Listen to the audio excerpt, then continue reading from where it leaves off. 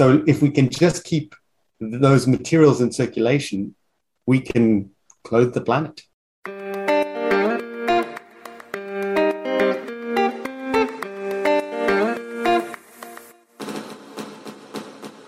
Are you ready to be the change you want to see in the world? Are you ready to make choices that have a positive impact on your daily life, your community, and the planet? You are in the right place. I'm Anne-Therese Gennari. And I'm Robin Shaw. And this is the Hey Change podcast.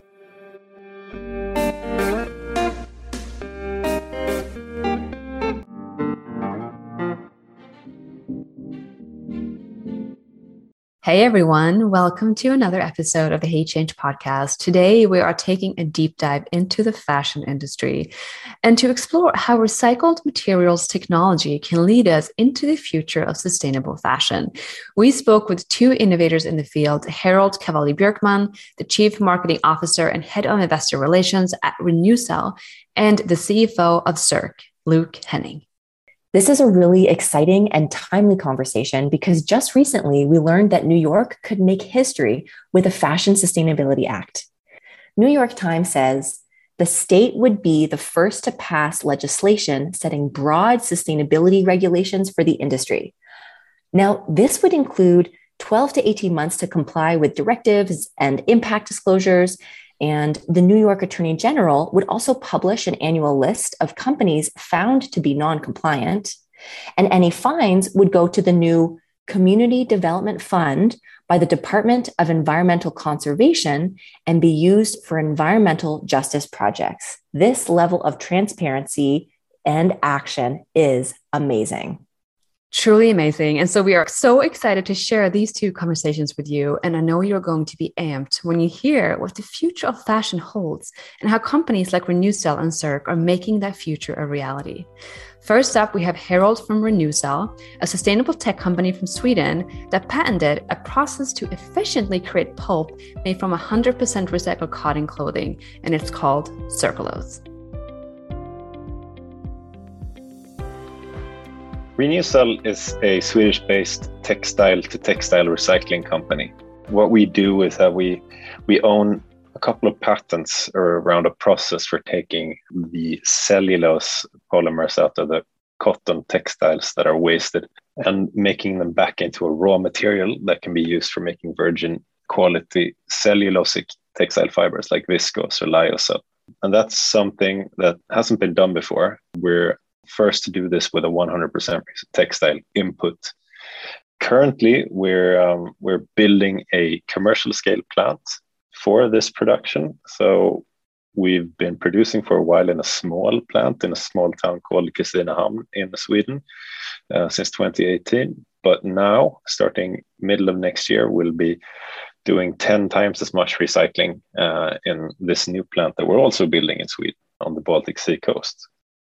Now, what that means for fashion is that we can take your worn out old clothes or the scraps that is always left over from production and put it back into the value chain again, thus avoiding using virgin resources like cotton, which uses tremendous amounts of water and land to be produced, or polyester, which needs a whole lot of oil. Of course, it's an oil-based material, but also energy, and it creates microplastics because it's non-biodegradable. Every time you wash it, it washes out microplastics. And also replace virgin viscose that can have a pretty terrible impact because it's made of wood, so forestry and deforestation and the impact on biodiversity that results from that. So we're in a very exciting phase right now, taking that step from demo scale production up to real commercial scale production to start closing the loop in a massive way. We were both so excited to hear about the progress being made at Renewcell. They are at the forefront of fabric recycling in the fashion industry, which is notorious for waste. Currently, it's still cheaper to make fabrics out of blended materials. Petroleum-based materials bring the price down. We've also gotten used to the soft feel and stretch of blended fabrics, and blended fabrics have become increasingly common, and they are also more challenging to recycle. It's important to note that Renewcell is recycling the cellulose specifically, so only the cotton portion. I don't know about you, but I'm seeing a lot of brands say things like made with recycled materials, and it sounds so easy. Of course, everything should just be made with recycled materials. But what we're seeing is that from fast fashion to luxury brands, virgin materials are still what we predominantly see in our clothes. The reason why it's basically all virgin or a lot of virgin materials is because of the quality aspect of the garments. We've grown accustomed to, the touch of a fresh cotton t-shirt or fresh any other type of fiber, because until the developing kind of chemical recycling processes such as ours, we've only been able to recycle, for example, cotton by shredding the materials and then immediately trying to spin a new yarn out of it. And you inevitably get a shortening of the fiber in the garment, the average length of each fiber that goes into the yarn. So that means you're going to have a weaker product, or you're going to have a product that has a different hand feel. And it's not going to be as uniform in color. It's not going to be as uniform in its characteristics generally.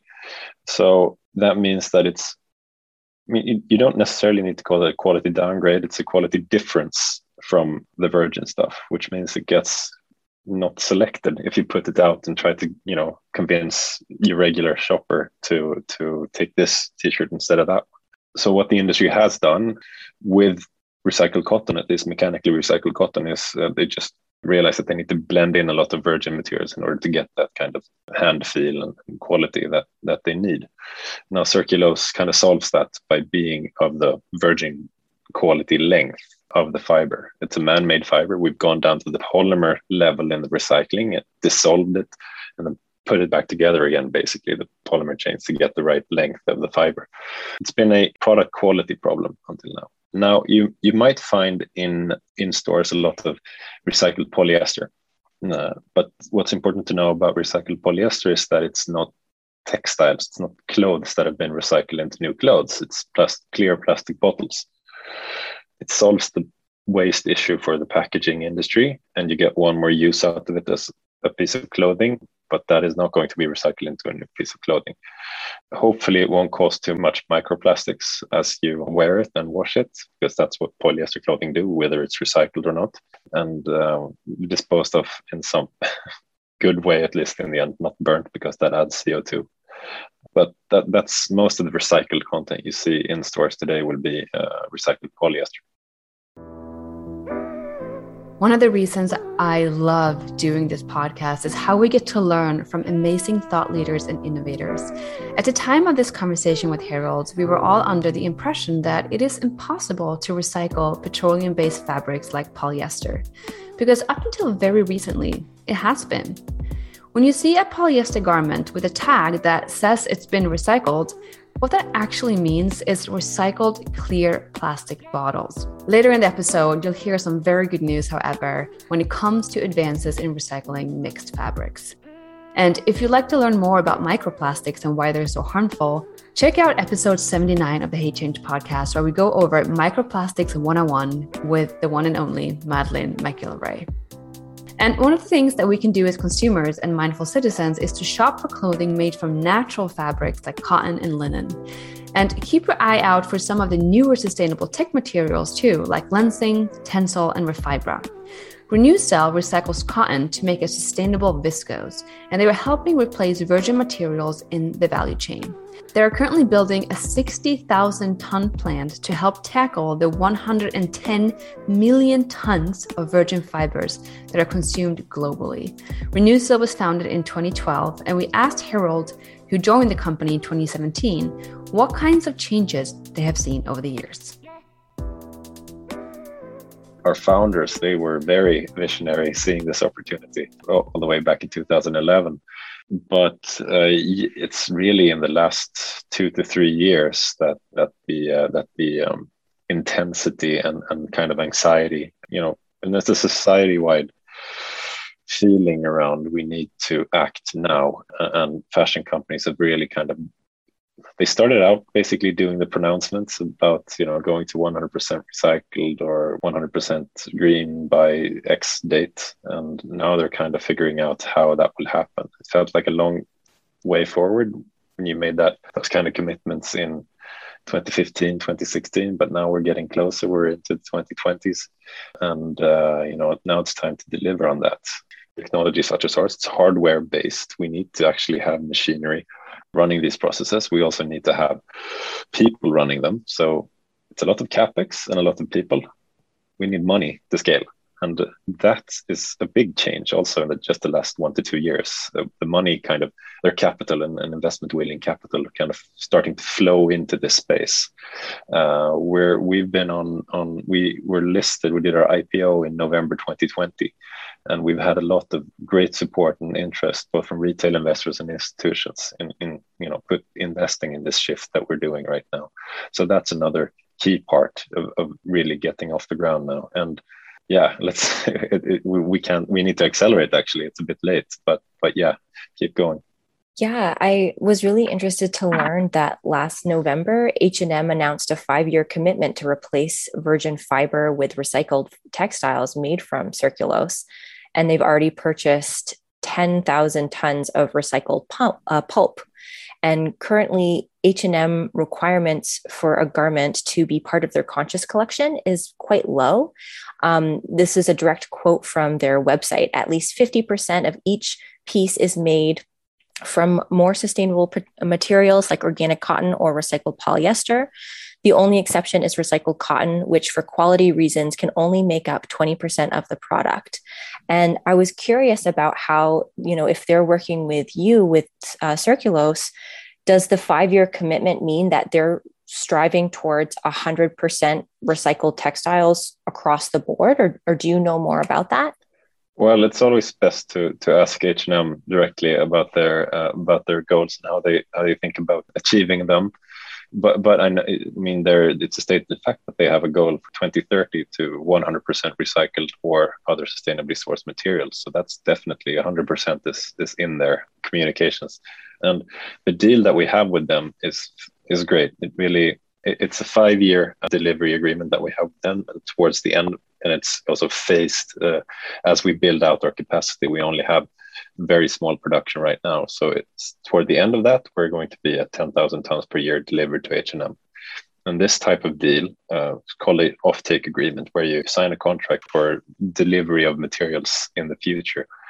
That's the model that we feel is the best way to getting innovations such as ours off the ground and into scaling, because that means we can go to the banks and say, look, we have cash flow in the future here, help us finance the factory we need to build to deliver on that contract, and we can return an investment on that. So that's a great part of our scaling efforts, is being able to sign these types of deals with brands so that we can actually finance the machinery. On their sustainability guidelines, once again, it's best to ask them about their thinking around that. But on the recycled cotton part, 20% recycled cotton, that does not concern our product. So that's 20% due to the fact, what I described earlier, about the fact that mechanically recycled cotton can only go so high in a piece of garment before you start losing quality way too much. So that's why they have that limit. We don't fall under the recycled cotton category because it becomes complicated now. Our pulp it's recycled cotton, but it goes into viscose manufacturing. So you get a viscose fiber on the other end. Currently, due to the low scale that we have, our product is blended with FSC certified wood pulp. So that means what's currently available is 50% post-consumer recycled materials and 50% certified wood fibers. And that was the composition of the dress we put out together with H&M in March of 2020 last year, and which we've been following up with a number of launches after that. But yeah, the goal should be 100%. No question about it. And we hope to, as soon as possible, be able to put out the 100% recycled fiber. That's what we're all working towards. And once we're there, it's just keep going, scale it up. It's interesting because when I was, doing research for this conversation, I had this question come up, like, why H&M? There's so many different brands. There's, smaller up and comers. H&M is they're sort of notorious for greenwashing, and they've been problematic with not signing the International Accord on Health and Safety, which they thankfully did sign recently, due to a lot of public pressure. So it's H&M is one of these brands that they're a trailblazer, they're a disruptor, but they also, like us as individual humans, they're very nuanced, and they're doing some things really well and some things perhaps not so well. And so I was thinking, like, why H&M? And, what seems to be emerging for me through our conversation is the capital is so important for where you are right now in your business, that I would assume having a partnership with a large company like H&M is going to provide you the ability to scale this, to then perhaps be working with the smaller up and comers. Is that right? That is exactly right. We think H&M are doing great work around shifting this industry, and they have that vision to 100% sustainable or recycled, and that's really pointing the way for many of the latecomers and of their peers. But they can always do more. What needs to be said about H&M is also they put in real money into us. I think somewhere around $10 million in our scaling thus far, and that's on top of the offtake agreement that they have with us. And they're a 10% stakeholder in the company now, but that's as it should be, because they were part of building up a model that is not sustainable in the future. And what they do have is immense clout to shift value chains in this industry. So the full value chain that stands between us as a raw material provider and H&M as a distributor of textile goods. There are millions of middlemen between us and them that needs to be persuaded that there's actually business in shifting to some other material than the one that they've been working with for a long time.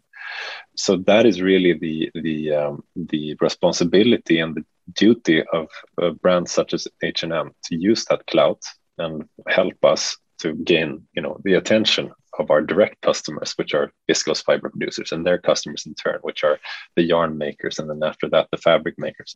Then on the other side, we need to support these small, progressive, really brands that are pushing the envelope on all of this. And we do. We could, sit back and kind of just devote all of those 10,000 tons and everything to the big guys and let them use all of it. But we don't. We want to put this material also into the kind of trend leading brands that the big ones follow, because that's their model.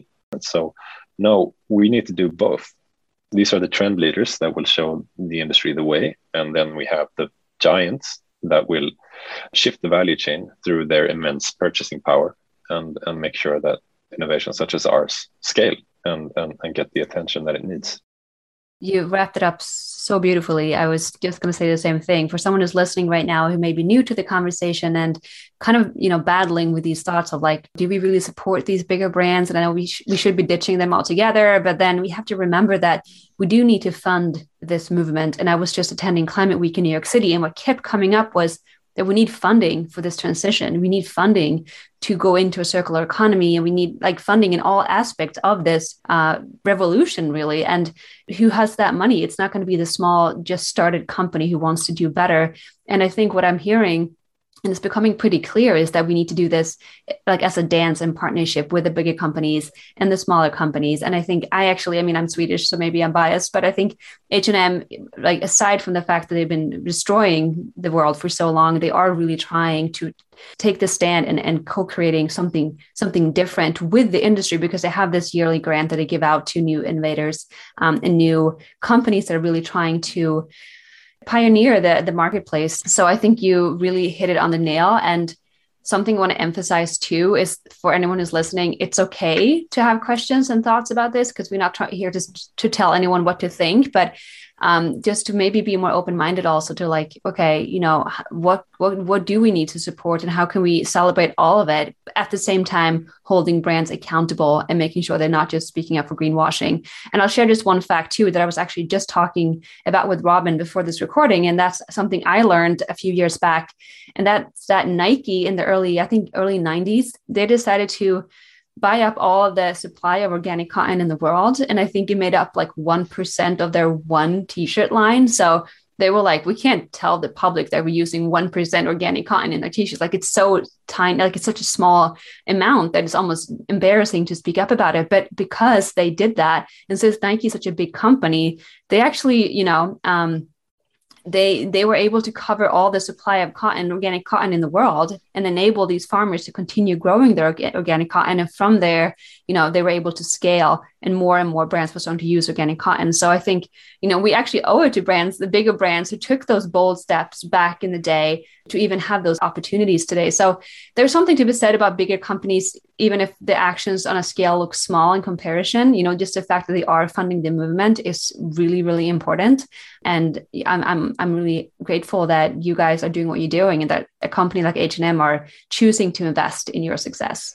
Yeah, something that comes up for me as well is that I think that we're having this. I'll speak on a personal level.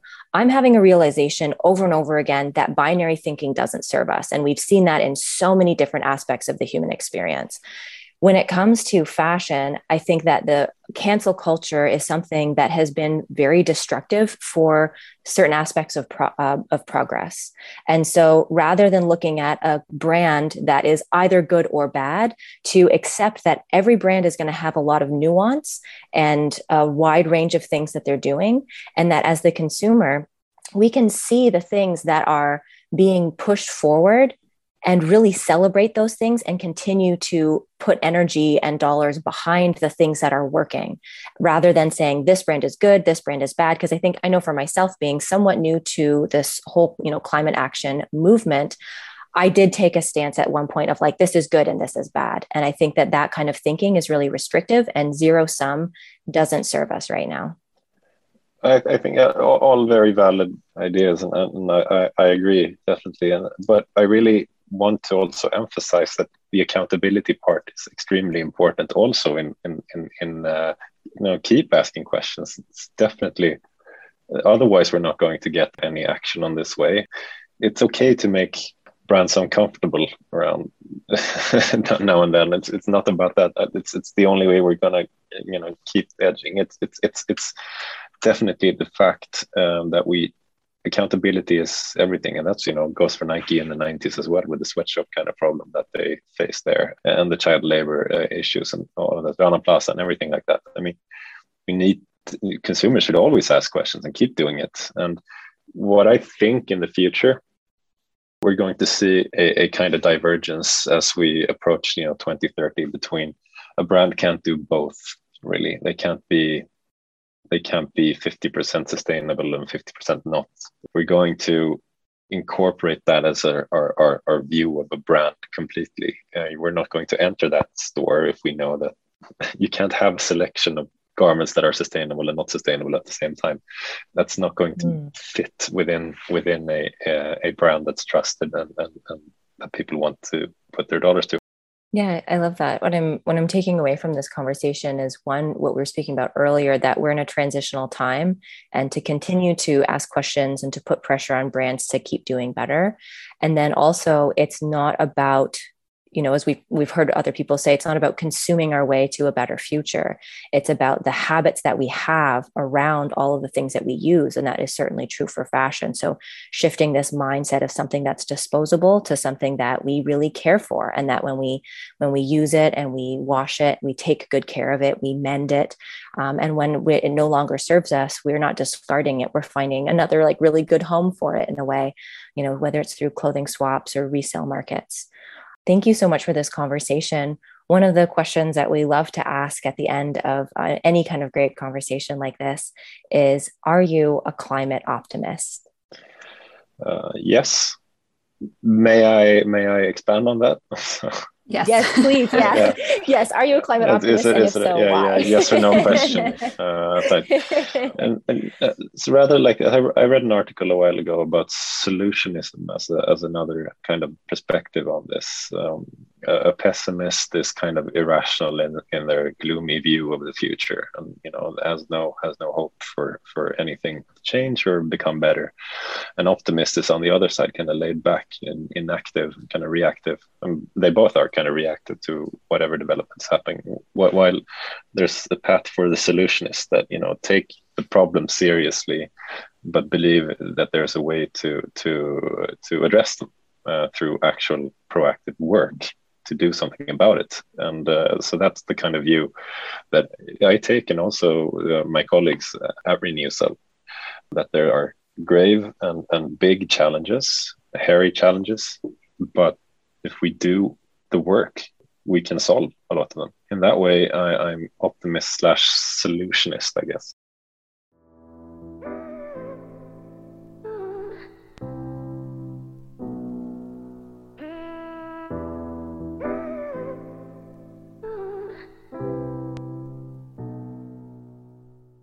It's really powerful for me to take away from this conversation what an important role funding plays, and how either or, binary, cancel culture thinking does not support the just transition we need into a more sustainable and equitable future. We need that yes and thinking. And we love the solutionist view Harold and Renewcell shared with us. And speaking of solutions, get ready to get excited about the solutions that Circ is bringing to the world of fashion.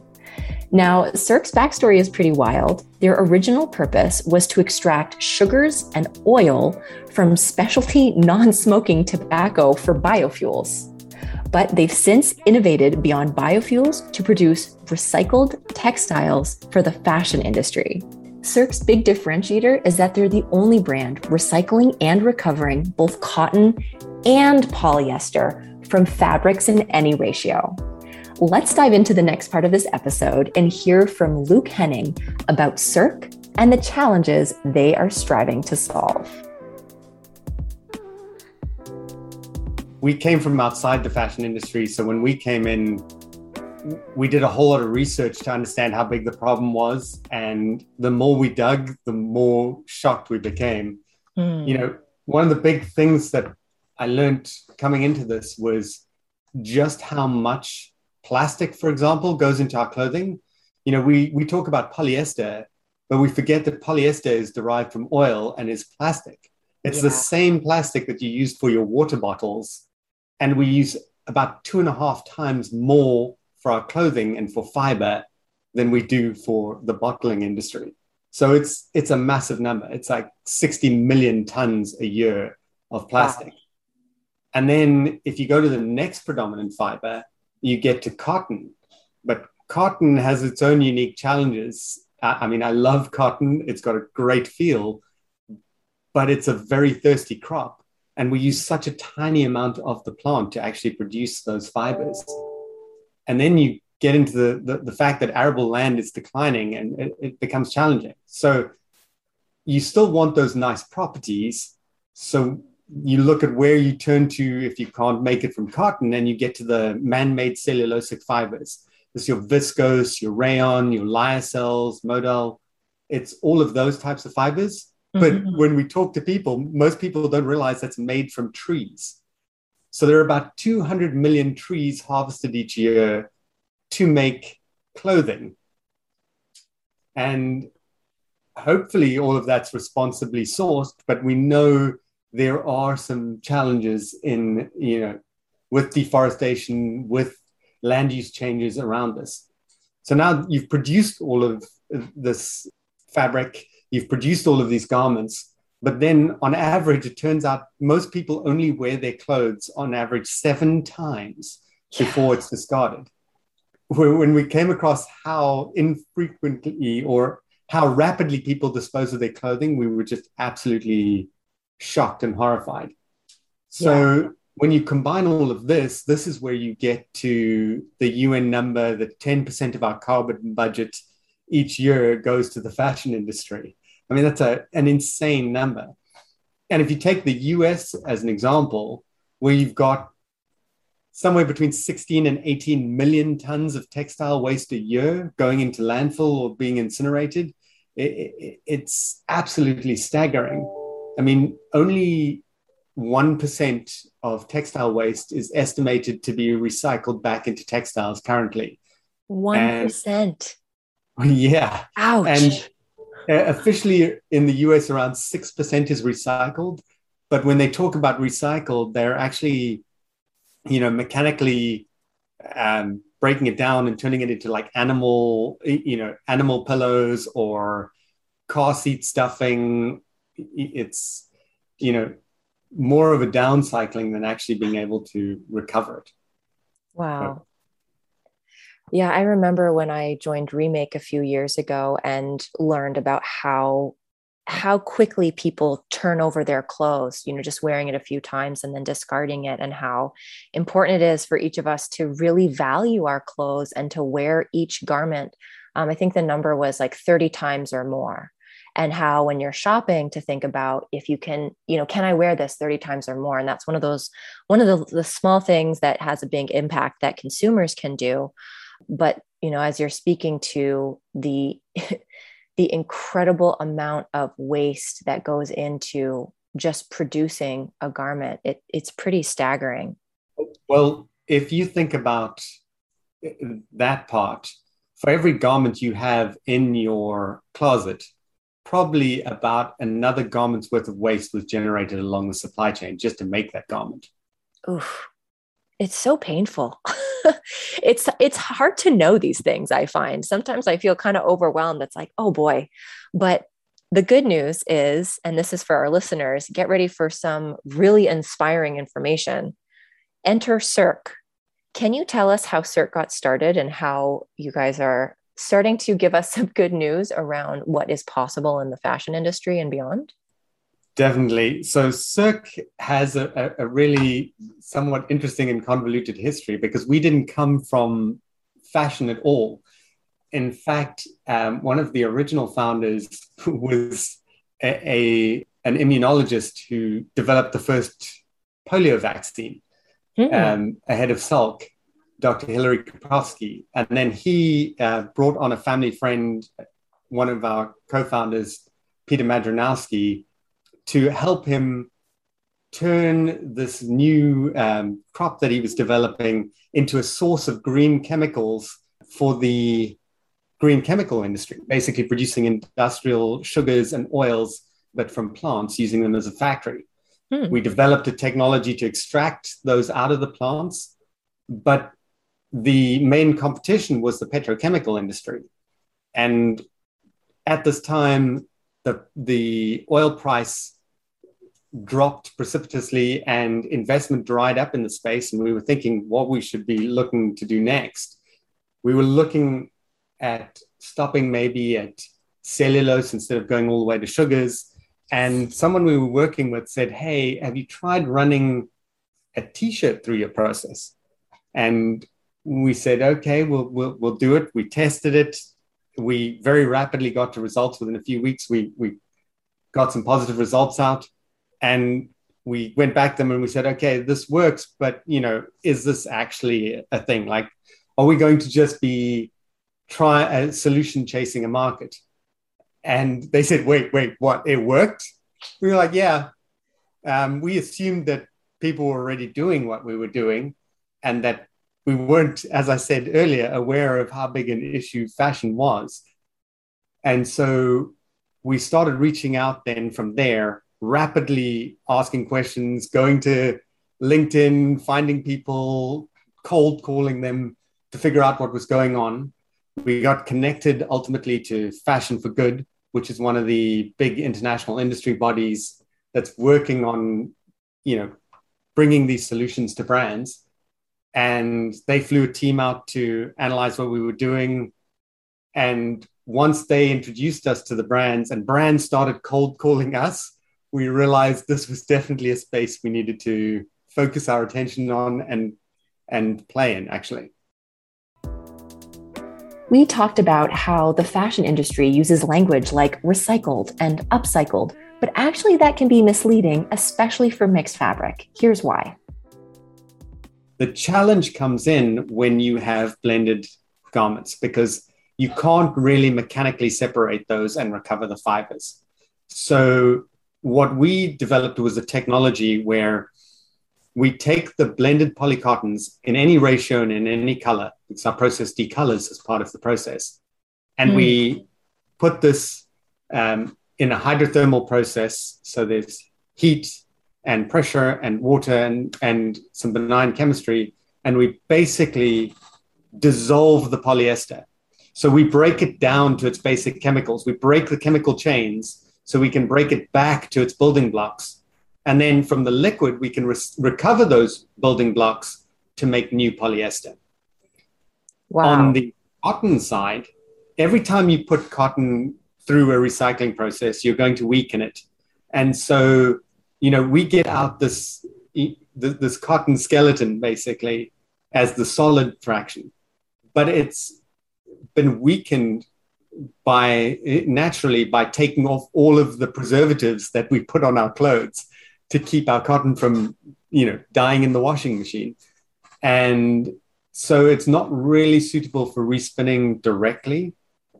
So what we did was we took that very pure form of cellulose and converted that into a source of cellulose to replace trees to make the man-made cellulosic fibers. So we take that cotton fraction and we can turn that, for example, into lyocell. So the polycotton gets separated by dissolving out the polyester and breaking it down to its basic building blocks. The cotton goes to lyocell, and those polyester monomers go back into making polyester. Luke shared that when Circ performed a life cycle analysis to compare the energy and water use required to break down fiber to recycle it, that it was still significantly more efficient than using virgin fibers. Circ is also always looking at ways that they can clean and reuse their water, as well as sourcing renewable energy. So yes, there's a lot that can be saved by using recycling technologies like the one developed by Circ. There is another key point here, and that's not just about the inputs that go into processing like this, but also when you're pulling oil out of the ground, you're basically taking sequestered carbon that's under the ground and bringing it above ground and putting it into the cycle that goes into the atmosphere and goes into our natural living environment. So these are challenges that you're trying to avoid. As much as possible, you don't want to be pulling from extractive industries anymore. Yeah, that's such a good point. And there's more applications to this too, right? Like this is an amazing, I feel like you've just really hit this amazing jackpot in terms of the fashion industry, but what are some of the other applications of this technology? Well, since you're working with PET, polyester, it's one of the most commonly used plastics that we use in all sorts of industries. So in theory, you could, instead of taking bottles and putting them into clothing, you could be clothing into bottles and vice versa, creating almost less of a circle if you wanted, but more of a, to be cheesy, more of an infinity symbol as you move in and out of industries in that sort of way. But also cellulose has a wide range of applications that most people don't realize. We use cellulose in a lot of things, from medication to cosmetics to food. It's everywhere. Yeah. I wouldn't have known any of those. So I wouldn't necessarily suggest that we use our cellulose for, that you eat your old clothes. But yeah. And is it endless? Can you keep doing this process over and over again? Or does there come a point when a product, especially petroleum based, is not able to be recycled in this way anymore? Actually, on the petroleum side, you can do it pretty consistently and constantly, because what you're doing is you're breaking down the polyester to get to its basic chemicals. So when you put it back together, you're essentially regenerating it into new polyester each time. On the cellulose side, it's a natural material and it will naturally degrade. In the same way, you can't recycle paper infinitely. After a few applications, what's going to happen is it's basically going to become too weak to be reused. So you'd be able to process the cellulose material, that viscose, that lyocell, through the process a few times as well. But ultimately, it's going to weakened to the point where it's not suitable for a fashion application for making back into fiber. So that is definitely a consideration. Aluminium is something that's more something where you can take it and recycle it, and same sort of thing. You can use it over and over again, but with your cellulosics, it will degrade over time. But if it's a natural fiber, I would think that when it comes to its like end of life, it's kinder on the earth to dispose of as well. Well, yeah. I mean, ultimately, it's something that would degrade naturally in the environment. Your cellulose is something, it's probably the most common natural building block on our planet. And so the earth knows very well how to deal with it. Yeah. Wow. What an incredible thing that you guys have created. Like, this is just so exciting. What a game changer. I mean, I'm curious if there's any resistance to this, because so one of the things I noticed on your website, I love this line. You said, "Today we're basically do-gooding nerds with a penchant for speaking truth to power, dead set on fixing fashion." And I love that idea because it really feels like you're really changing the game. Like, this is industry disrupting stuff that we're talking about here. Is there resistance to this kind of technology coming into the fashion space? There is. And I say that because it's actually a slightly complicated thing, in that the brands have made a lot of commitments to their customers that they will transform and use more circular content, more recycled content. The challenge comes in that they are not the users and buyers of the recycled content. It's their supply chain that ultimately are the people who would be processing this.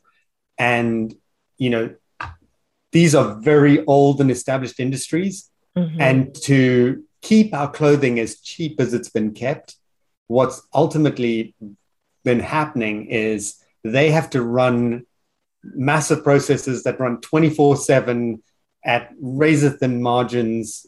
So, stopping that to put in new fibers or to make changes is very costly. And it's the support for the investment that needs to happen at that stage, which is tricky, actually, because, the question becomes who's going to finance this? Because any changes that happen in the supply chain, not with the brands, and the brands have most of the power and a lot of the profit as well, functionally. So it would take brands making the commitment to work with, like, either to help their supply chain change or just to use different manufacturers. Is that what I'm hearing?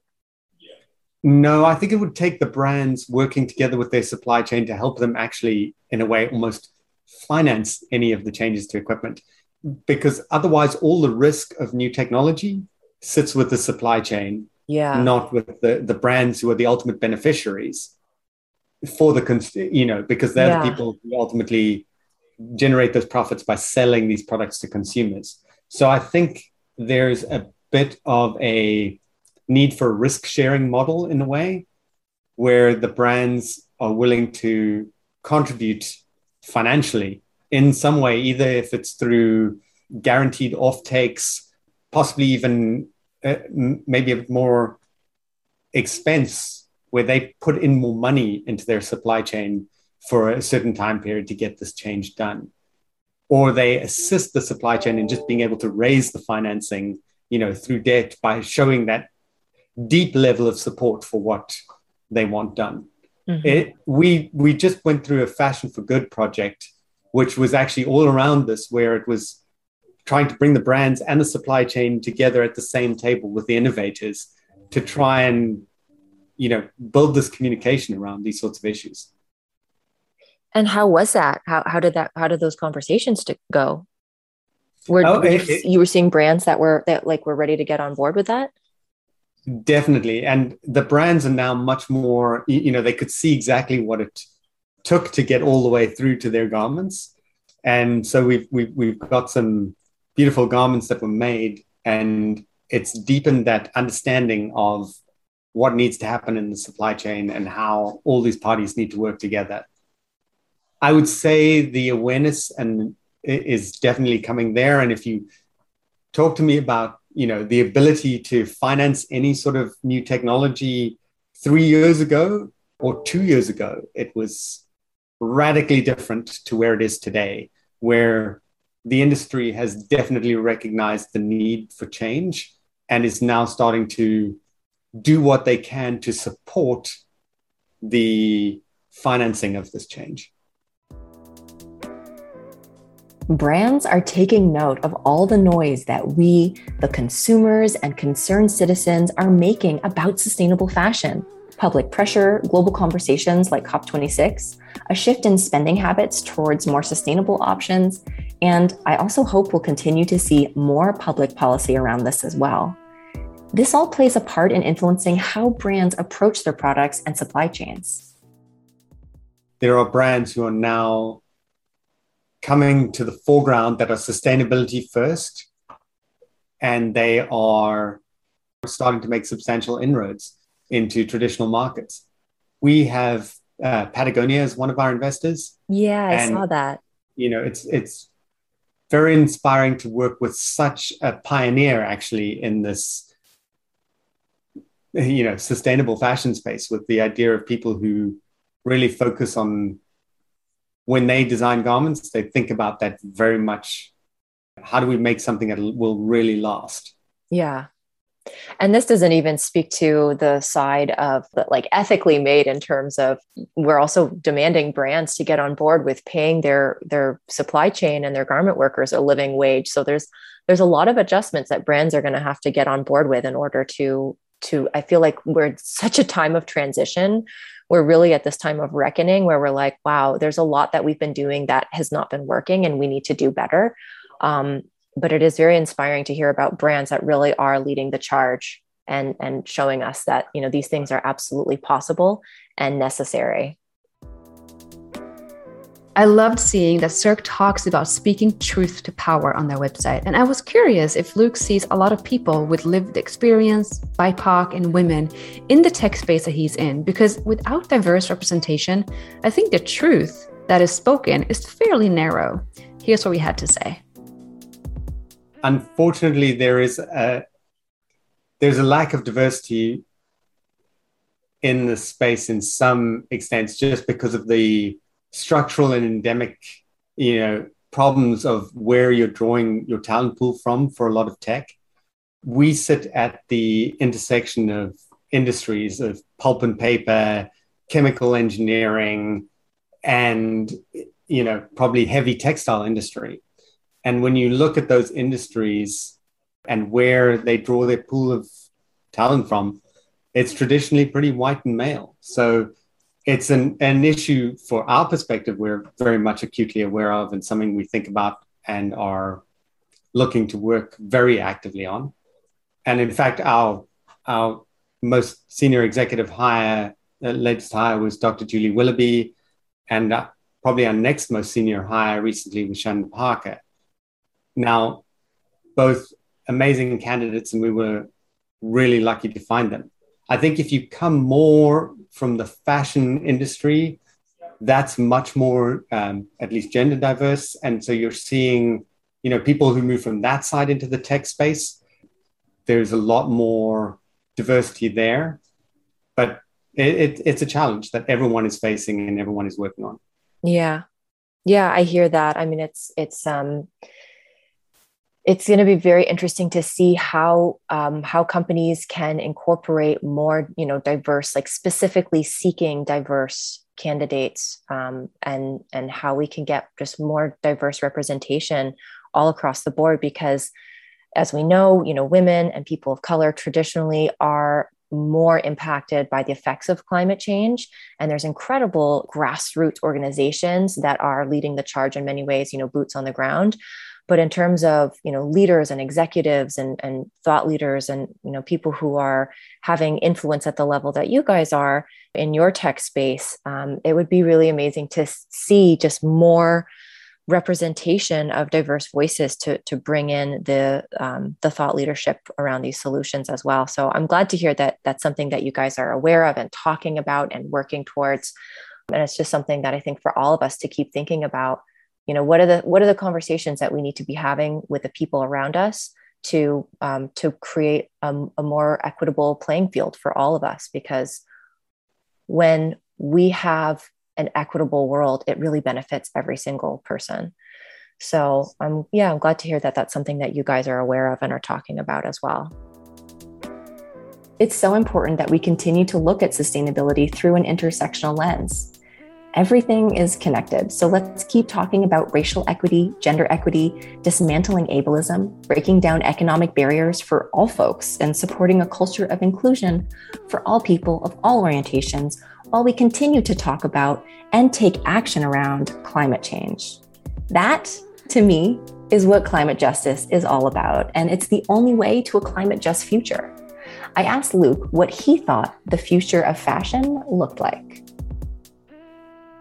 This is an interesting question in a way, because when we look at how fashion is evolving, we've got a growing global population. We've got a lot of people who thankfully are coming out of poverty, and we've got a growing middle class. But when that happens, one of the first things people look to is how do they brand themselves with this sort of status? And one of the key ways we brand ourselves is with our clothing. And so I do see consumption increasing, funnily enough, on clothing. But I do see us overall moving to clothing that is higher quality, longer lasting. I see people focusing more on sustainable clothing, realizing the consequences of fashion, because I think it's going to be inevitably tied to the broader challenges around climate change. And so I definitely see that as a factor. What I ultimately see is us working to recycle as much material as possible, so that effectively you're no longer reliant on extractive industries to get those materials that you would use for those textiles, and so that you can keep them cycling in the economy both longer, but also then refreshing the cycle through reclaiming those molecules in a way. When we look at this, we think about, we would like to see everyone wear the same molecules essentially for life, because we have all the clothes we need almost to make all the clothes we would ever need. So if we can just keep those materials in circulation, we can clothe the planet. That is such an incredible concept to think about, and I love that the space that you're coming from, you call it the molecules, but we have all the molecules that we need already to make all the clothes we will ever need. That is very exciting and very powerful. Thank you for sharing that vision of the future with us. That's very hopeful. One of the questions that we like to ask our guests is, are you a climate optimist, and why or why not?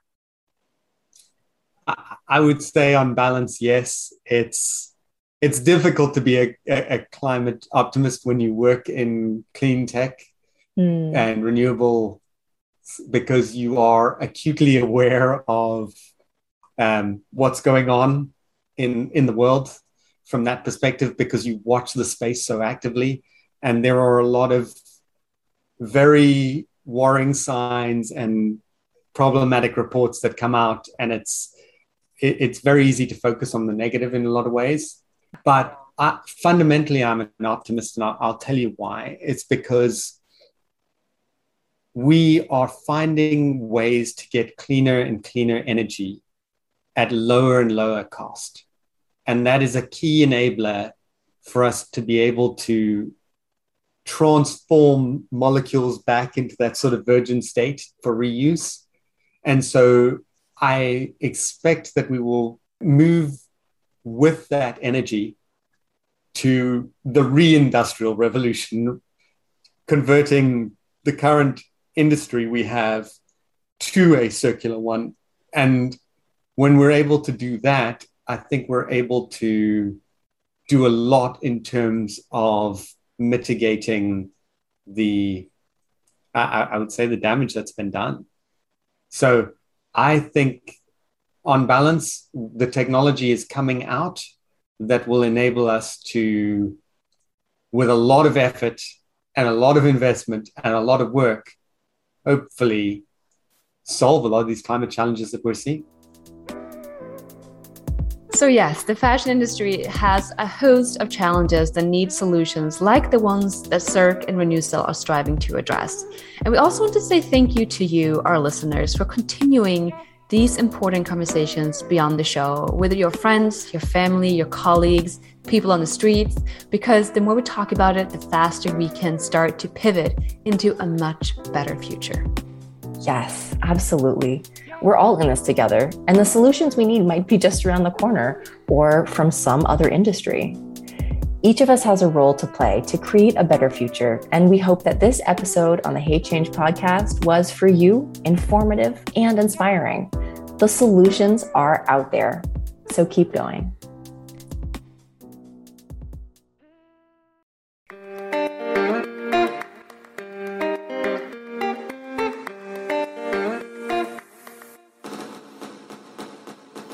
Thank you for joining us for another episode of the Hate Change podcast.